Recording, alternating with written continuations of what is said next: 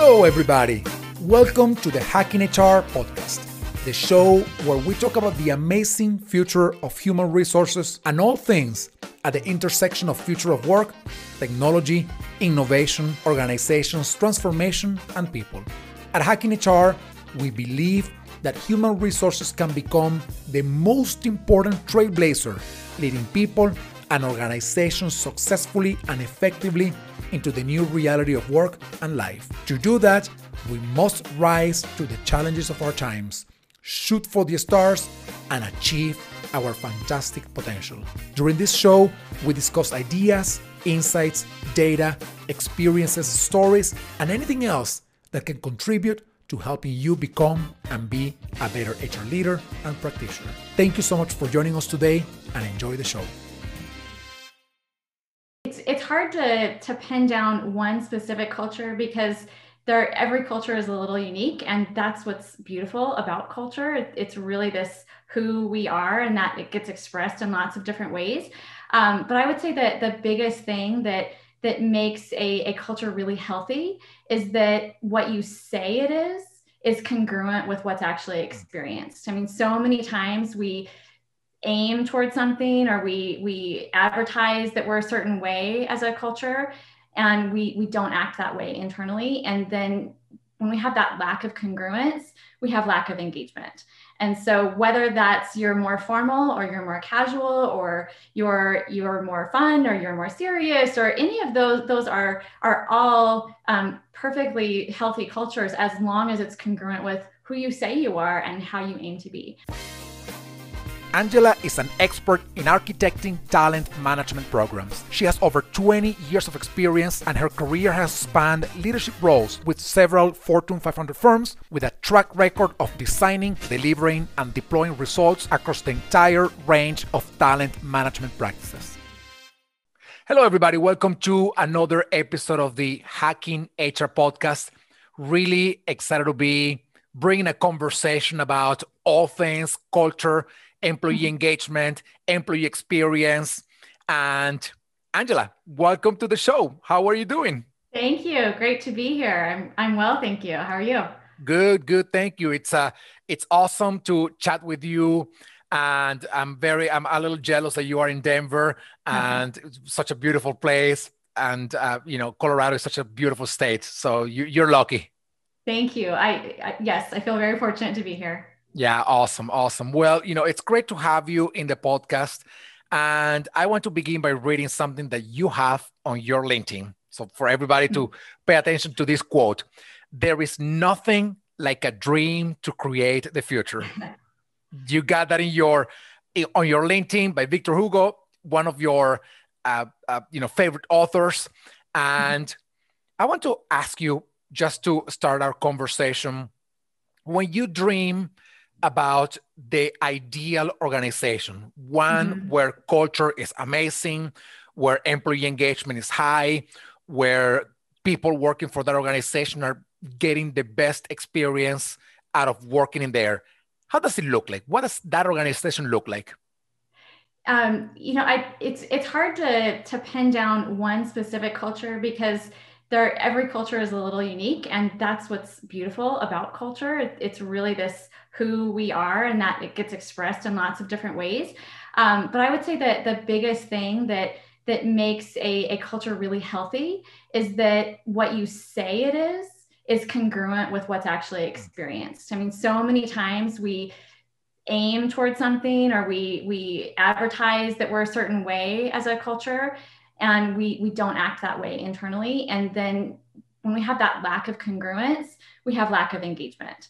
And so whether that's you're more formal or you're more casual, or you're more fun or you're more serious, or any of those are all perfectly healthy cultures, as long as it's congruent with who you say you are and how you aim to be. So I think that's the biggest thing, is that congruence. Absolutely. And that is powerful, because one of the things that a lot of people complain about is when you see the values of the organization hanging on the walls, and the principles and the behaviors and blah, blah, blah. And then you go to and talk to people in that organization, and the behavior is completely misaligned vis-a-vis the the espoused values or the espoused culture. And that creates, it seems to me, creates a lower engagement, as you said before, but distrust too in what the organization says they want to do. It wants to do. Yeah, and it can be little things, and oftentimes we're not always even aware of it. We may say that we support a work from home culture, but if in reality you really need to see people in person, be able to pop into their offices to get work done, then as much as you say we support a work from home culture, that never will be completely congruent. Yeah. Or if you say, gosh, we wear real casual clothes here, and we just speak real casually to each other, but the second you're on a Zoom call with the leaders of the company, you've got to get all dressed up and talk more formally, then there's not congruence there. And sometimes it's those little things we don't even recognize we're doing, that neither of those things are wrong. They're just not congruent with what we just said we are.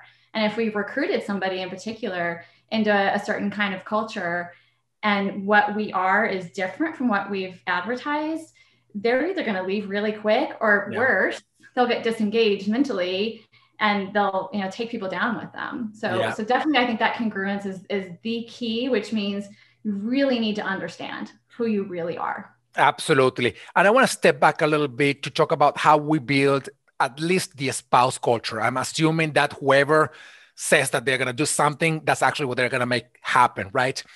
So I want to step back, because one thing that is truly interesting in this very fluid work environment is how cultures are adapting and changing quickly, not only as a response to crisis like COVID, but also to the way people work, the nature of the work that they are doing.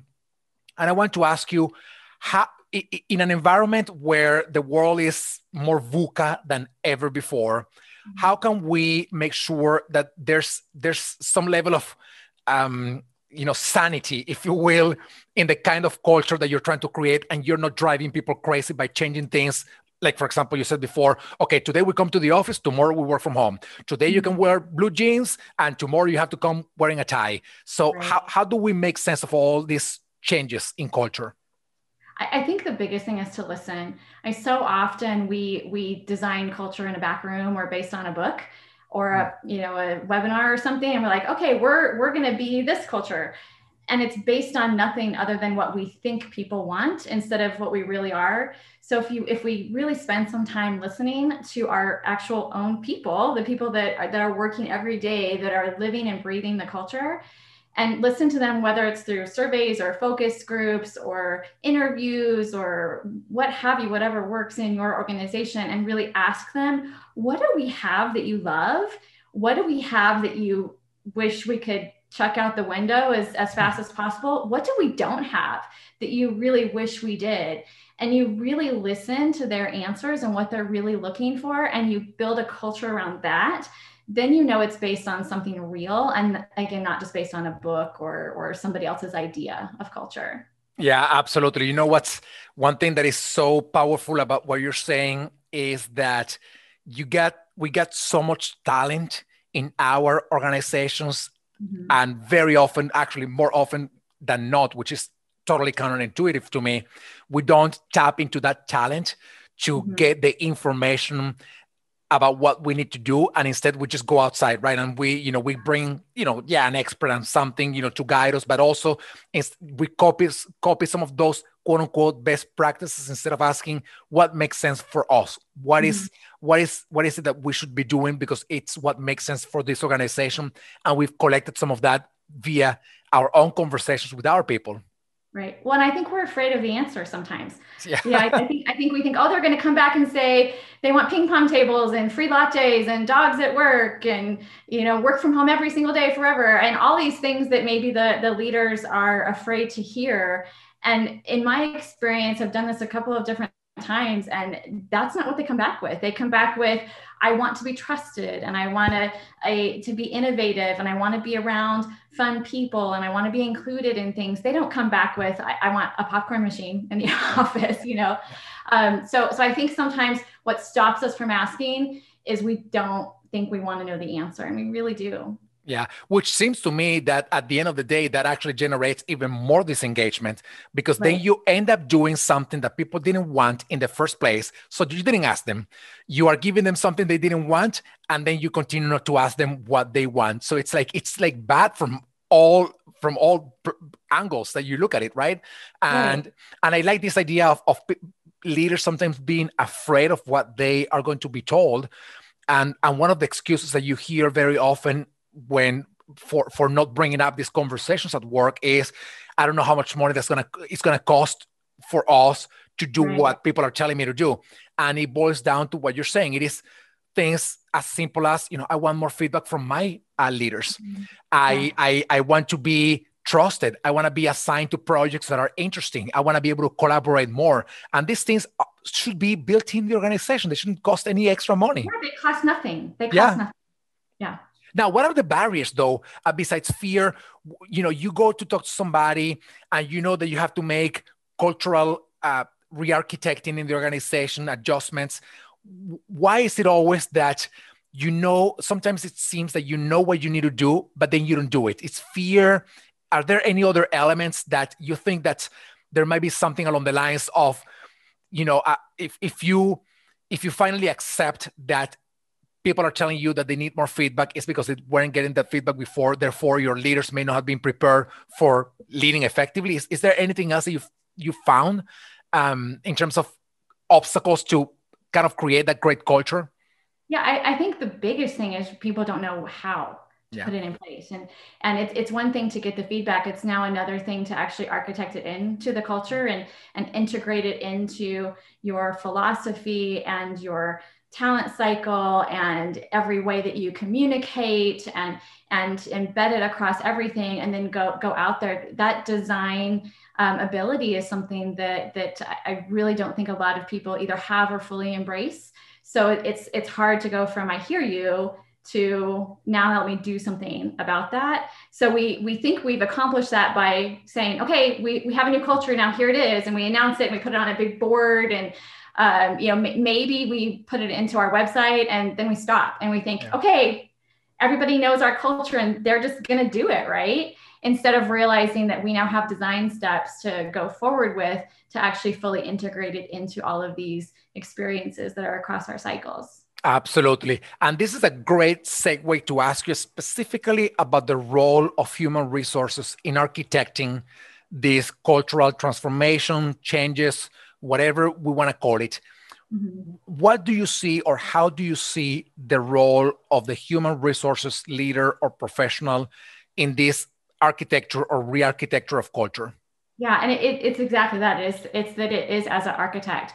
And if you think about what an architect does, an architect is somebody who, first of all, they are designing for somebody else, right? They're not designing for themselves. They're designing for a client, which means they need to understand what that client is looking for, how many bathrooms that client needs, and where their door needs to be, and if they have pets or not, and all of those kinds of things. They need to understand the stakeholders and then design for those people.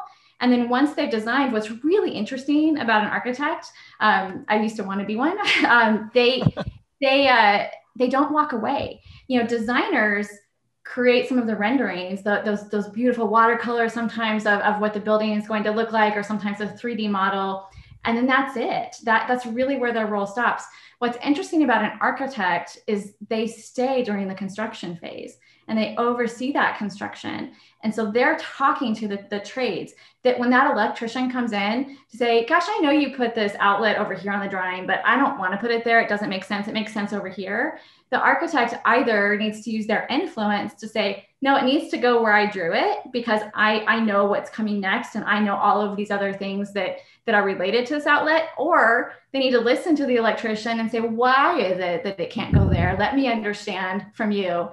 And if I think about from an HR standpoint, we often are good at one or the other. We're often really good at listening to stakeholders and reflecting some of their ideas back to them and coming up with this beautiful design, and then we stop.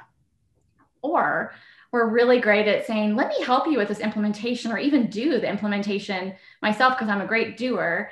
And we didn't do some of that design. So what's interesting about architect is they're both. And I think that's the big role that HR needs to realize we play. We are really architecting this whole structure around culture and employee experience, we're not driving it ourselves. We're not the actual ones building it, but we're certainly overseeing the build and doing that initial design. I love that. And you mentioned several capabilities in HR that, of course, when you look around, you see some very progressive, forward-thinking HR leaders embracing them.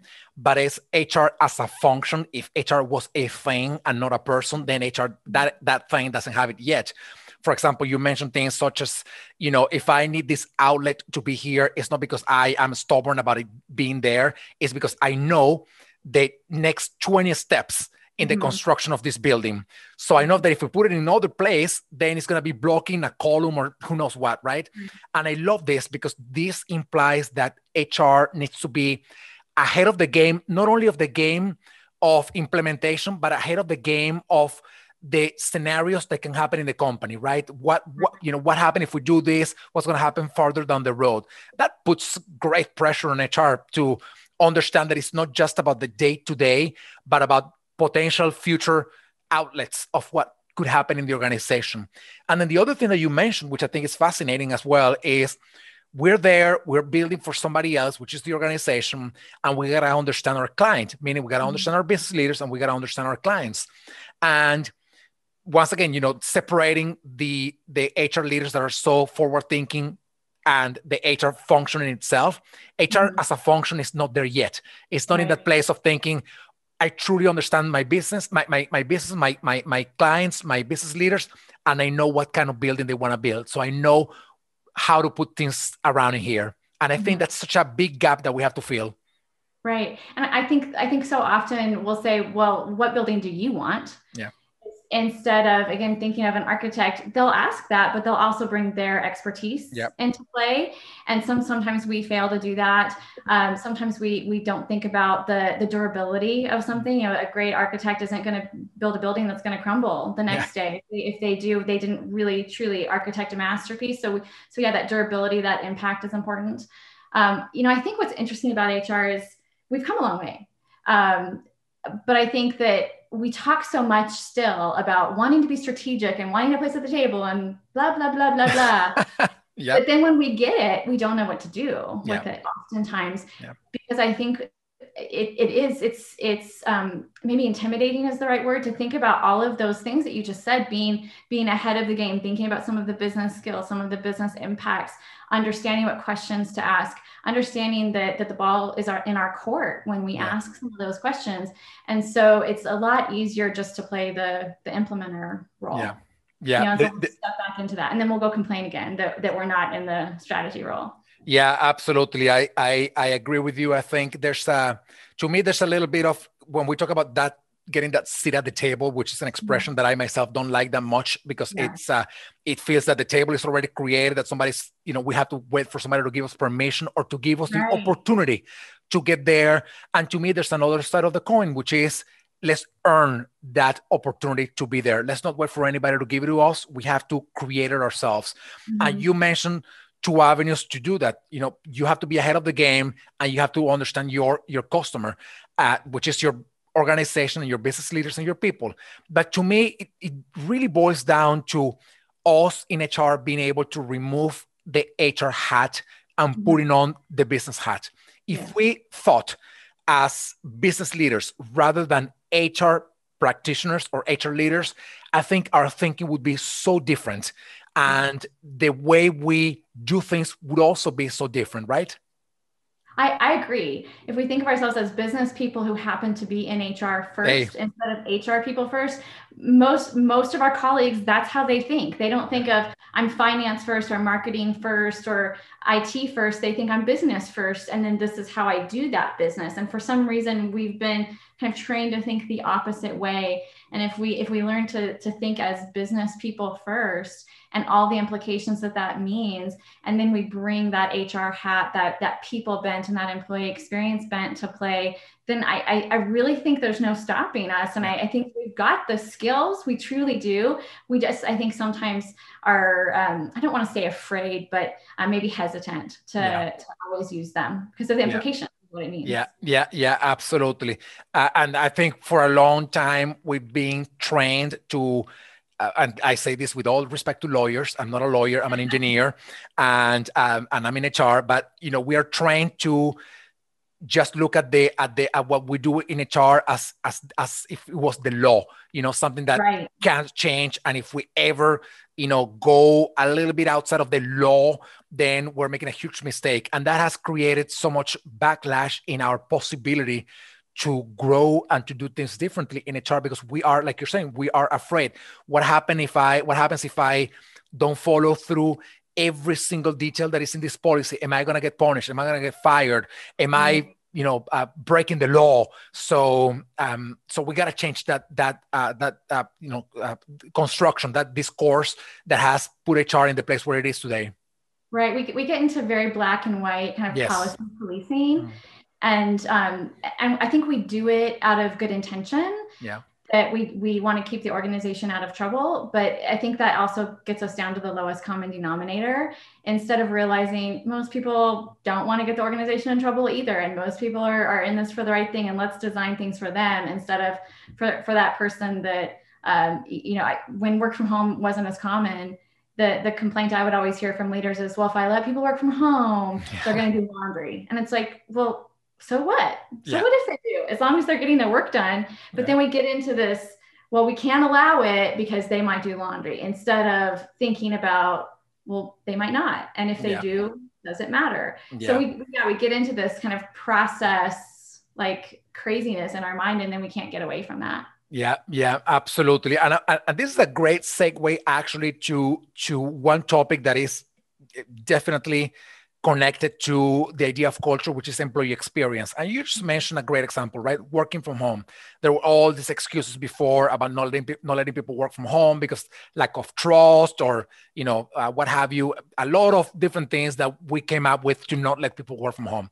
But I want to ask you, what do you think are the main areas that we need to be thinking about to build a great employee experience, especially in times of challenge and adversity like the world is going through, these days because of the pandemic? Mm-hmm. Well, I think what's interesting about employee experience is, I feel like it's been kind of a thing in HR for 5-ish years. It seems like maybe a tad bit longer, but we've never actually really defined it as a profession. So everybody's kind of got their own spin on what they think it is. And I think in many cases, people use it as a replacement term for the employee journey. And they just think it's fancier to say employee experience, instead of realizing, like, think about how we use the word experience in our day-to-day lives. Like, if I'm going to go order food, and I'm going to just go order food from just some run-of-the-mill restaurant because I need something to eat, but I don't want anything super special. And I go off and I get my order and I come back home and it's maybe a little bit lukewarm, and there was nothing wrong with it, but it wasn't fantastic. I'm never going to go tell anybody else about it. Yeah. But if instead I order from a gourmet restaurant and it's my favorite food and I'm looking forward to it, and I go and when I pick it up, I'm treated extra special by the person who brings me my bag of food, and I get home and not only is it packaged maybe really beautifully, but they put something extra in there. They put some extra sauce or napkins or some of those little things. And then I bite into that food and maybe I'm immediately transported to the last time I was in the country where that food is from or something. Now I've had an experience with that food and I'm thinking about it and I'm having a different interaction than I did maybe the prior night. That's what experience is, right? Experience is something special. Experience is nothing mundane. Experience is something I put effort in and somebody else also puts effort in. And when we are employees, we want that same specialness, that same effort. It's not just a replacement term for our overall journey as employees at work. It's not a replacement term for technology. Yeah. It's not a replacement term for facilities. It's really about this, the what. If culture is the who, then the experiences are how that culture is expressed in these various whats. And so the different experiences that are really important to people, it's really end to end. They want an onboarding experience that accelerates them in to the company quickly and is engaging. They want a performance feedback experience that's engaging instead of enraging, right? They want a leadership development experience that really moves them through the cycle and accelerates their next spot in the journey. And as each one of these, if they're designed really intentionally, they are truly experiences, each on their own, that added together will create that environment of engagement that we keep coming back to. So I don't know that there's one that I could say is more important than another, but it's thinking of them as individual experiences that all have to have this, go back to culture, that through line of culture, that are all built based on those same aspects of who we are, that all add up together to make me feel like I'm engaged. Yeah, absolutely. And one thing that is coming to my mind now when you're describing all the things that experience is, when I bring that concept back to the world of HR, I'm not saying that it should be easy for us from an HR perspective to be able to do this, but all we got to do is look at the most forward-thinking companies in the world and how they treat people. You just mentioned a fantastic example. Go to the best restaurant in the world or in your city, I don't know, and see what they do to treat their customers in a way that invites them to come over and over and over again and give the best reviews and the most amount of stars and whatnot. And to me, that will bring a great lesson to the world of HR on how to serve people from our perspective, right? I'm thinking about, you mentioned performance, for example, and I'm thinking, imagine if the chef of that restaurant wouldn't give feedback right on the spot to his sous chef, right? Or her sous chef. I mean, the food would be crappy forever, right? They have to be giving feedback right away because that's how they create the best food in the city or in the world. In HR, when we think about, you use the example of performance. When we think about performance, it is like a one time, a year, rating based, blah, blah, blah. So I'm thinking we have such a great opportunity to look at the people who already figured out some of these pieces of experience and think, how can I bring some of that learning and some of those lessons back to my world in HR, and we would be in a great place connecting dots. Right. I mean, any time you use that word experience, it's for something significant. It's the last time you rode a great roller coaster or had an amazing vacation, or to tie it back into architecture, you walked into a building that gave you an ooh and an ah. And if we think about that, we'll start to understand what employee experience really means. It's not any one thing. It's all of these things together that create the experience. And unfortunately, the opposite happens. If any one of those things falls apart, then we start to doubt some of the other aspects of it. Yeah, absolutely.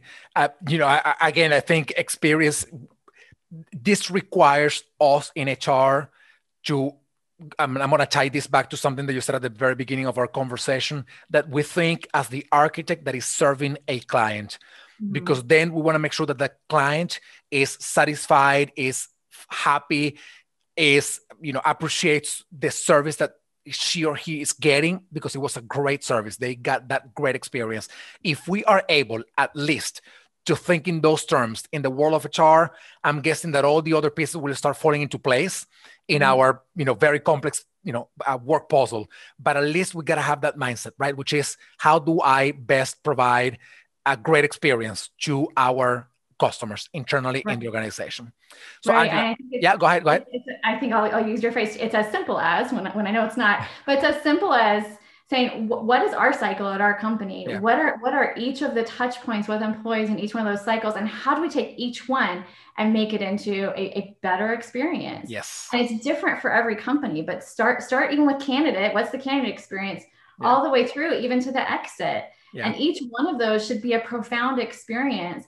And as you build each one of those, we've tried for 20 years in HR to solve the engagement puzzle. How do we engage employees? And we haven't succeeded because you can't. We can't be the ones to do it. Yeah. All we can do is create these experiences where people can't have the option to be engaged.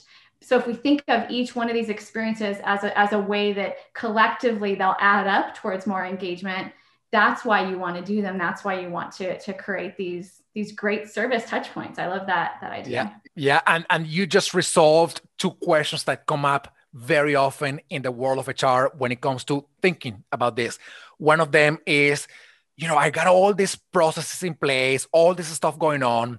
And the idea here is start somewhere, right? Go to go to your onboarding process, go to your recruitment process, go to your candidate experience journey, go to one of those things and start making adjustments, changes in there. You don't have to change the entire HR overnight. You got to start working on these different pieces. And the other question that you resolved is that I like to put it this way when, in most of my conversations, which is when I think about the HR processes, I'm very blunt when I say it's either you're adding value or you're adding waste to the organization.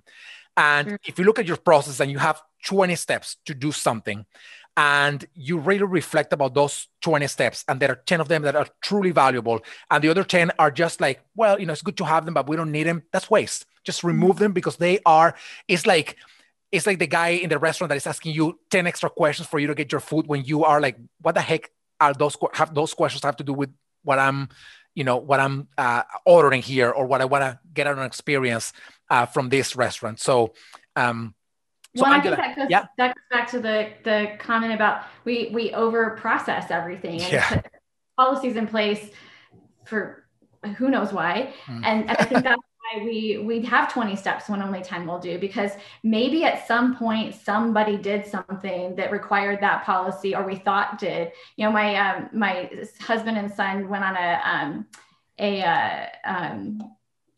what do you call it? Zip lining here in Colorado this summer.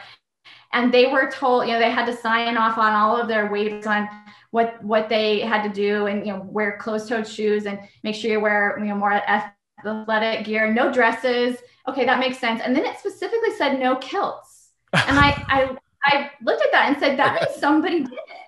That means somebody wore a kilt to the zipline experience at some point, and now they had to write it into the policy. Yeah. Or did they? Could they have just said, wear some basic athletic gear? Yeah. And so they did exactly what you said. They wrote 20 bullet points of all the things not to do, instead of maybe just one bullet point of what to do. Now, maybe that's not the greatest example because there's a safety. But we do often write policies for that one person. Yeah. Instead of thinking about what's the experience that 98% of the people will have through this process. Yeah, absolutely. And it's we are designing for the outliers and missing the point on the fact that, I think most people behave like adults when they come to work, and they know what to do. I mean, it's just unfortunate that we're dragging a lot of management thinking from 1920 and 1940, and we still consider those ideas as relevant, and they're not. They are not anymore. So, Angela, this has been a great chat, a great conversation. I love it. And as we wrap up our chat, I want to ask you, if you were to tell HR leaders or practitioners, begin here, your journey as an architect to architect the culture of the organization starts here, what would that place be? I think it would be to start thinking more holistically, start thinking with not just implementation in mind, because that's again where most HR people tend to go. Think with design first, then implementation, but think of that implementation as something long-term, something that needs to be durable, something that needs to last and be useful for the people that actually use it. And if you start thinking that way, either gain some of those skills yourself to be able to really design and think about durability, or find some people in your organization that you can partner with that are maybe better at that than you, and they're maybe not as good at implementation, and start partnering people together. I think that we could have a very successful HR profession as we go into the next decade. Yeah, absolutely. Well, Angela, thank you so much for spending this time with me and sharing all of these amazing ideas. I had a lot of fun and learned a lot. So thank you so much. Thank you. It was a pleasure. Thank you. And thank you, everybody. Stay tuned for the next episode of the Hacking HR podcast. See you all soon. Thank you, everybody, for watching or listening to this podcast. I hope you enjoyed the show. Please follow us on our social media and subscribe to our newsletter so that you can stay informed of all the things that we're putting together for you from the Hacking HR community. Thank you so much. Please continue to stay safe, stay well, stay strong, and we will see you soon.